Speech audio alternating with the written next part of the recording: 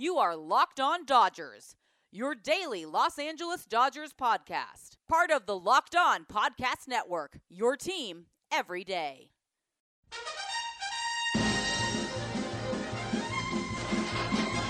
So I say D, I say D-O, D-O-D, D-O-D-G, D-O-D-G-E-R-S, team.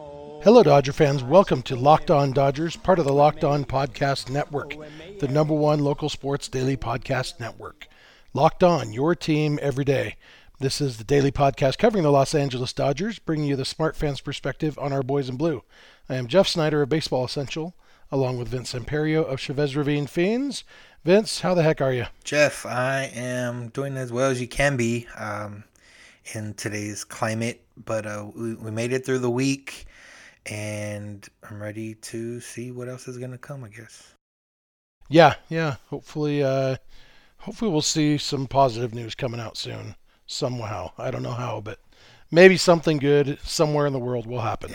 Yeah. Today we're going to talk about Joe and Orel's podcast. They did a special episode that was just them and Dave Roberts talking about what's going on in the country right now. It was really good. We'll talk about that. Talked about a couple other things related to that, and then we're going to talk about the union's response to MLB's proposal. That was not a counter proposal, remember. It was just a proposal. And what was the other thing we're talking about? Baseball stadiums. Oh, that's right. Fans in stadiums maybe this year in some places. So that's planned for today. First, we want to remind you, please subscribe to Locked On Dodgers wherever you get your podcasts. And when you get in your car or sit on your couch or go out for a protest, tell your smart device to play a podcast Locked On Dodgers. I don't know. Don't listen to us while you're protesting. Probably not. Listen to something more important while you're protesting. But in your car or on your couch, listen to us. All right, Vince. So off air with Joe and Orel, they had scheduled to have Max Muncy as their guest today, and they all decided to put that off for a week just because of what's going on in the country. Instead, they always have Dave Roberts on as a guest for part of the episode, but today's episode was just the three of them talking for the whole thing and talking about what's going on in the country. And it was a really good conversation. Obviously, Dave Roberts is half black. Joe and Orel are both all white, and they talked about the parts that really got me.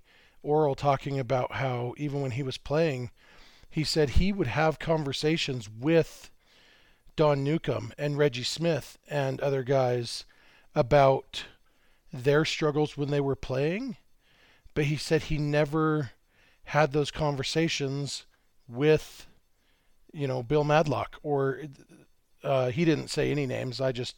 Bill Madlock was the first black teammate of Orel's that I could think of, but he said he didn't have those conversations with his black teammates at the time. But he enjoyed having them with the guys who were retired, and looking back, he regrets that something about not wanting to disrupt the chemistry. And that's kind of, they talked about the conversation on The Athletic with a lot of retired players who kind of said the same thing, retired black players who said that they would talk about it with each other, like the fellow black players, but they never really had those conversations with their white teammates because it was just kind of understood. You didn't want to distract from the team element. And they all agreed that that's kind of a bummer and probably needs to change, be more open to having these conversations. One thing that's really struck me, Vince, and I don't know, I feel like there's not enough, and maybe it's because social media limits you on, and this is too long to say, but I feel like the phrase, you and I disagree, or don't see eye to eye exactly, let's have a polite, honest conversation about it, and at the end, we will understand each other.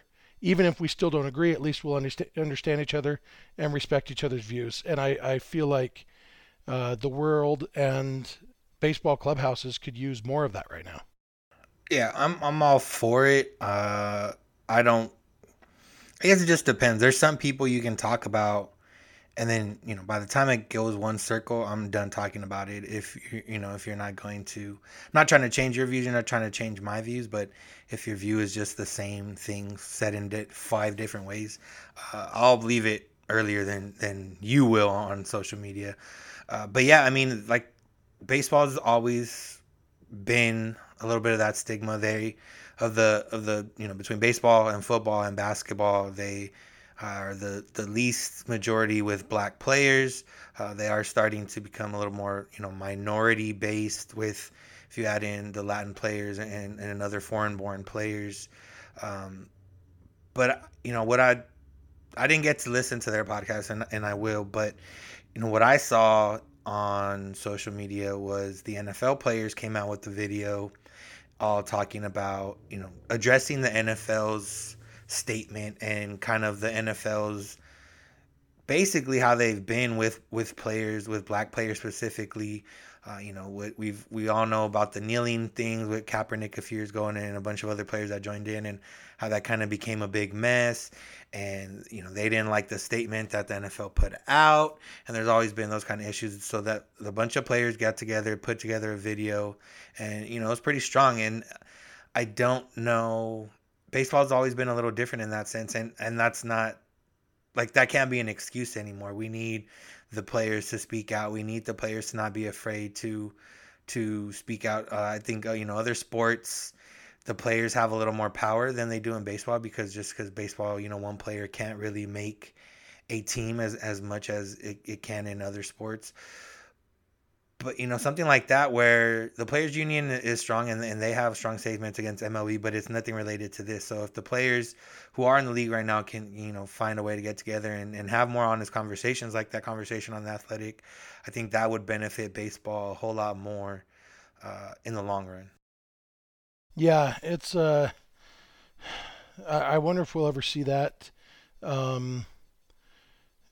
It's hard to say, One thing I really like that Dave Roberts said, just talking about being willing to have these conversations, and he said, understanding what people's hearts are, and the words might not be perfect, my words, Joe's words, Oral's words, but I think we can try to take the positive and all get better. That's where we have the chance to sustain something really positive going forward. But that has to start with those conversations. People have to feel comfortable enough to have the conversations, not be afraid that, like for me, I always have this nagging fear that I won't say something right in a conversation about something that's important, and that something I say will come off wrong, or just something that I just don't understand, and maybe don't even recognize that I don't understand it, and it's I don't know. At both sides being more comfortable to have the conversation, be a little bit more forgiving if things don't come out quite right, and be willing to say, dude, I love you, but what you said right there was stupid, and let me explain why, in a way that people can actually learn and grow from, I guess. I don't know. It's a hard thing, but it seems like it's worth figuring out so that we can have these conversations. Yeah, you hit the nail on the head on that point of, being uncomfortable and having these conversations. And, that's why these type of conversations should probably be had in private, because, if you're talking in private, it's a lot different. If you're talking out in public or social media or whatever, things can be misconstrued.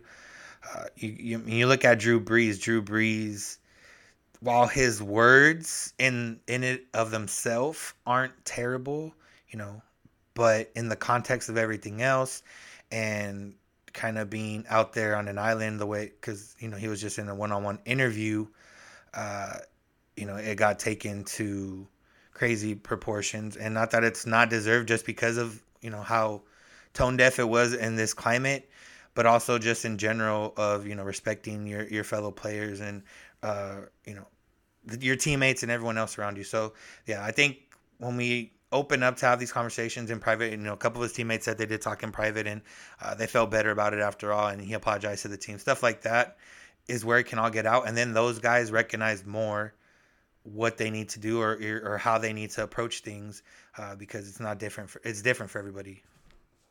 Yeah, absolutely. Um, you have any final thoughts on that topic? No, this was a good topic, and I'm looking forward to listening to the podcast. Yeah, it was really good. Before we take a quick break, one quick note: Carl Crawford, unfortunately, former Dodger, was arrested for domestic assault, domestic violence. His ex-girlfriend, I guess, he attacked her physically. I don't want to get into the details other than to say that's obviously never acceptable and terrible news. And yeah, suck it, Carl Crawford. Yeah, not a good look. Anyway, so that sucks. We will be back in a minute to talk about the latest in the union and ownership battle and to talk about the report about fans in stadiums. So keep it locked on Dodgers. All right, Vince, it's time for our obscure former Dodger. We'll do this quick. I was thinking about 1985. That's the first year that I really remember. Even though I started collecting baseball cards in 1984, the first real stuff I remember from watching baseball is from 1985. And a guy on the Dodgers in those 2 years, 84 and 85, was Bob Baylor. He had been a Blue Jay, came with the Orioles, then spent several years with the Blue Jays, and then a couple years with the Mets. And then he was actually in the trade from the Mets to the Dodgers that sent Sid Fernandez to the Mets, which ended up not being a great trade necessarily for the Dodgers. But Bob Baylor was about as nondescript as you could get as a player. He had a boring name, boring face, never led the league in anything, although he did finish second in errors committed as an outfielder in 1978, so that's exciting. And he got 0 votes for the Hall of Fame, but he did make the Hall of Fame ballot in 1991, and he played a total of, 11 years, and was just kind of your basic boring average player, 8.9 career WAR. So he is about as obscure as it gets, and so that's why he's my obscure former Dodger. You are on point today with hitting things on the head. Bob Baylor's obscure. Who would have guessed? All right, so the Players Union had a Zoom call, basically, and to talk about MLB. MLB rejected the players' proposal and didn't offer a counter proposal. They just said, we'll come up with something. And so the players just kind of had a meeting to talk about it. Over 100 players were involved in the call, which is a pretty darn high percentage of the players. A lot of times this stuff is just left to the individual team's player reps, but a lot of players want to be involved. And then Tony Clark issued a statement to the media, for the record. Yes, he has decided that Not negotiating through the media is apparently okay now. But he said that the players stand in solidarity and they will not accept any more pay cuts. Basically, they said we've already accepted over $1 billion in pay cuts by agreeing to a prorated salary. Their stance is that they didn't even have to agree to that. And I don't know. I haven't read their contracts recently. I'm not a labor attorney, but I would think that there would be a legal case to say, you know what? When I signed my contract, it didn't say anything about how many games we were playing. It said, I signed to be on your team and you're paying me this much per year. And so I think the players, if they wanted to, could have fought for their entire salaries for this year, even if there was no season at all. So the fact that they agreed to a prorated salary, they feel like, and I agree, they've already given as much as they can be expected to. And going forward, they are not going to accept any more cuts. That doesn't mean they won't accept deferrals. That I did notice the lack of that word, and so I think there still is some negotiating room. But it was notable that they stand in solidarity and they all agree that they are not going to put up with ownership's crap. Yeah, and it's a good look for them. I do think, I can't say this for sure, but because Twitter's a little different, so you do feel like the players are a little more people on their side. I don't know why it feels that way. Maybe it's just more of the same people. But yeah, I like I said, the solidarity. I believe I saw Muncy, Kike, and Jansen, maybe a couple others post the MLBPA statement on their Instagram stories. So they're all part of it. And yeah, like you said, the concession was made already. the fact that MLB wants to not show how much money they're losing, the teams don't want to show how much money they're losing, but also want to take more money from the players is just not right and not a good look. And, obviously it's a completely different scenario, but if a guy gets hurt and goes and gets Tommy John surgery and misses the whole season, he still gets paid for that season. So, if you look at it, that obviously there's still games being played, there's still revenue being made, but, they signed a contract and that's kind of what it is now. If they got deep into some of the, wording in the contracts, maybe they, MLB would have been able to find a way to get out of all the contracts and not having to pay players if they got down to that type of fight. But that we don't know of, and it's I don't know. It just every day I've teetered between it's gonna be cool, and then we're gonna get a 40-game season that doesn't even feel real. Yeah, it's I've said before, and I still maintain that I'm not on the players' side here just because the owners have more money than the players. If I thought the owners were in the right, even though they have more money, I'd be on the owner's side. I don't think the relative amount of money that they have is relevant, but it's also striking to me that ownership really seems to be depending on this public perception of rich ball players being greedy. And it really is true that 100% of baseball owners are filthy rich, and like 20% of baseball players are filthy rich. They all make more in salary than 95, 99% of the American population, but they also have a much shorter time window to make that money. If you have a job that pays you $120,000 a year and you work for 40 years, you're going to make more money than a guy who makes the league minimum for a year and a half and then flames out. There's a lot to say for the fact that not all ball players are rich. And, you mentioned Kike, Muncy, those guys are just starting to get paid. Obviously some guys, Mike Trout isn't going to be hurting. Even he's just starting to get paid what he's worth. But, there are plenty of baseball players who are totally rich, but there are a lot of guys who've been in the league for a year or two, making the league minimum, and this is their livelihood, and they're watching it slip away, and they absolutely should be fighting for their rights. Yeah, and good on the players for not dividing. The tactic of the pay cuts was a divisive tactic to try to split all the players that wouldn't be affected too much, and obviously the players that make a lot of money and would be affected the most. So far they seem to have that united front, which is pretty good. Yeah, for sure.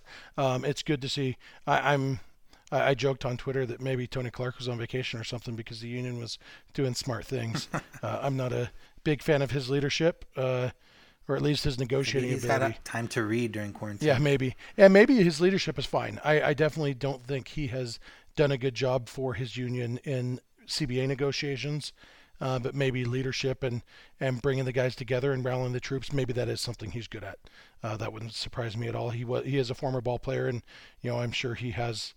There's something about being a professional athlete that kind of gives you that dynamic personality a lot of the time. So, all right. The one other thing we want to talk about is the report that a source said that it was specific to Texas because Texas has already said pro sports can have fans in the stadiums. And this source said that Major League Baseball was inclined to allow the Astros and Rangers to have fans in their stadiums, which you assume would expand to any state that is allowing it on a statewide level.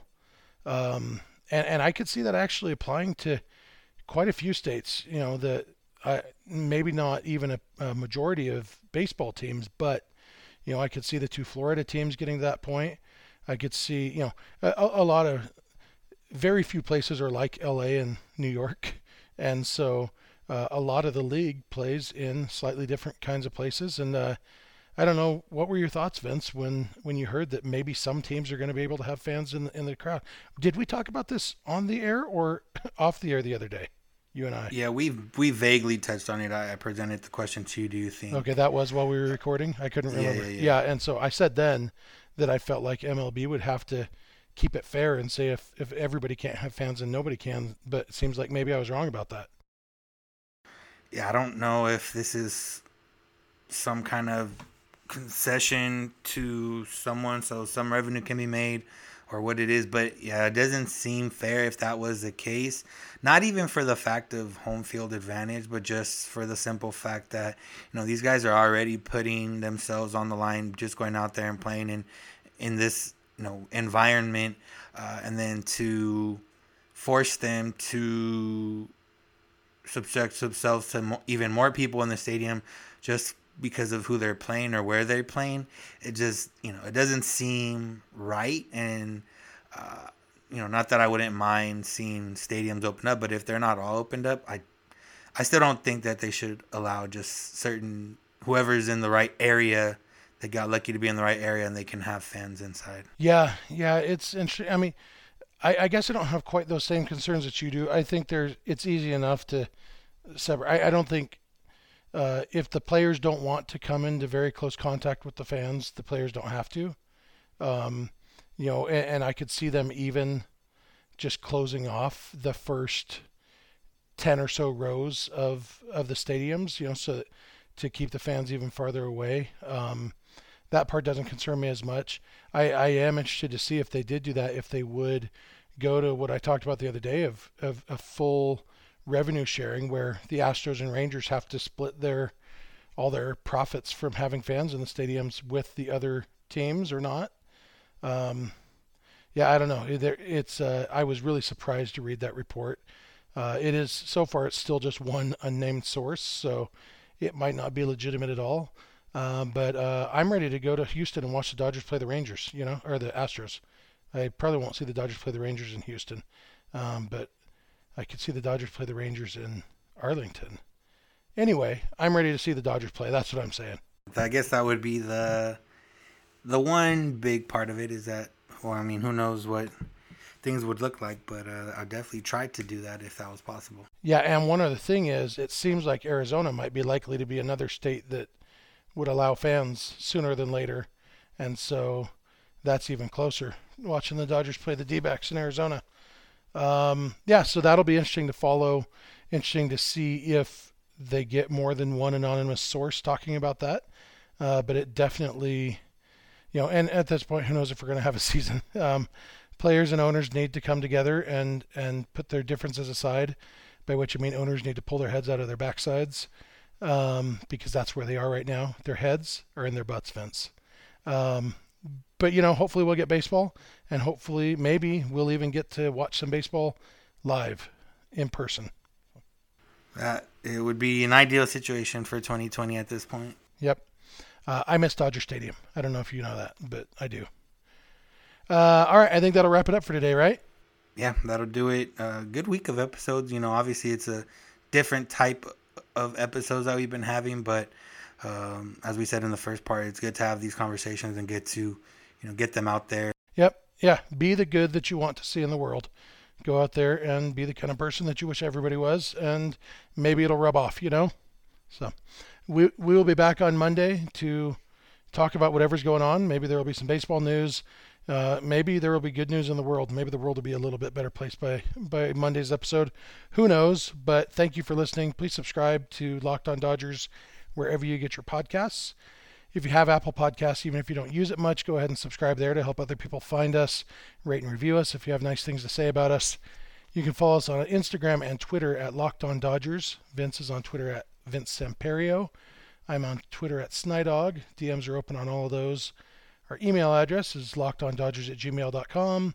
Our phone number, if you want to leave us a voicemail or shoot us a text, is 323-863-LOCK-5625. We are here every weekday morning, and we hope you'll be here with us. When you get in your car or sit on your couch, tell your smart device to play podcast Locked On Dodgers. And remember, you don't have to agree, you just have to listen. We'll talk to you on Monday. Have a good one. D. I say D-O. D-O-D-G-E-R-S. The team that's all heart and all thumbs. They're my Los Angeles, your Los Angeles. our Los Angeles. Do you think we'll really win the pennant? But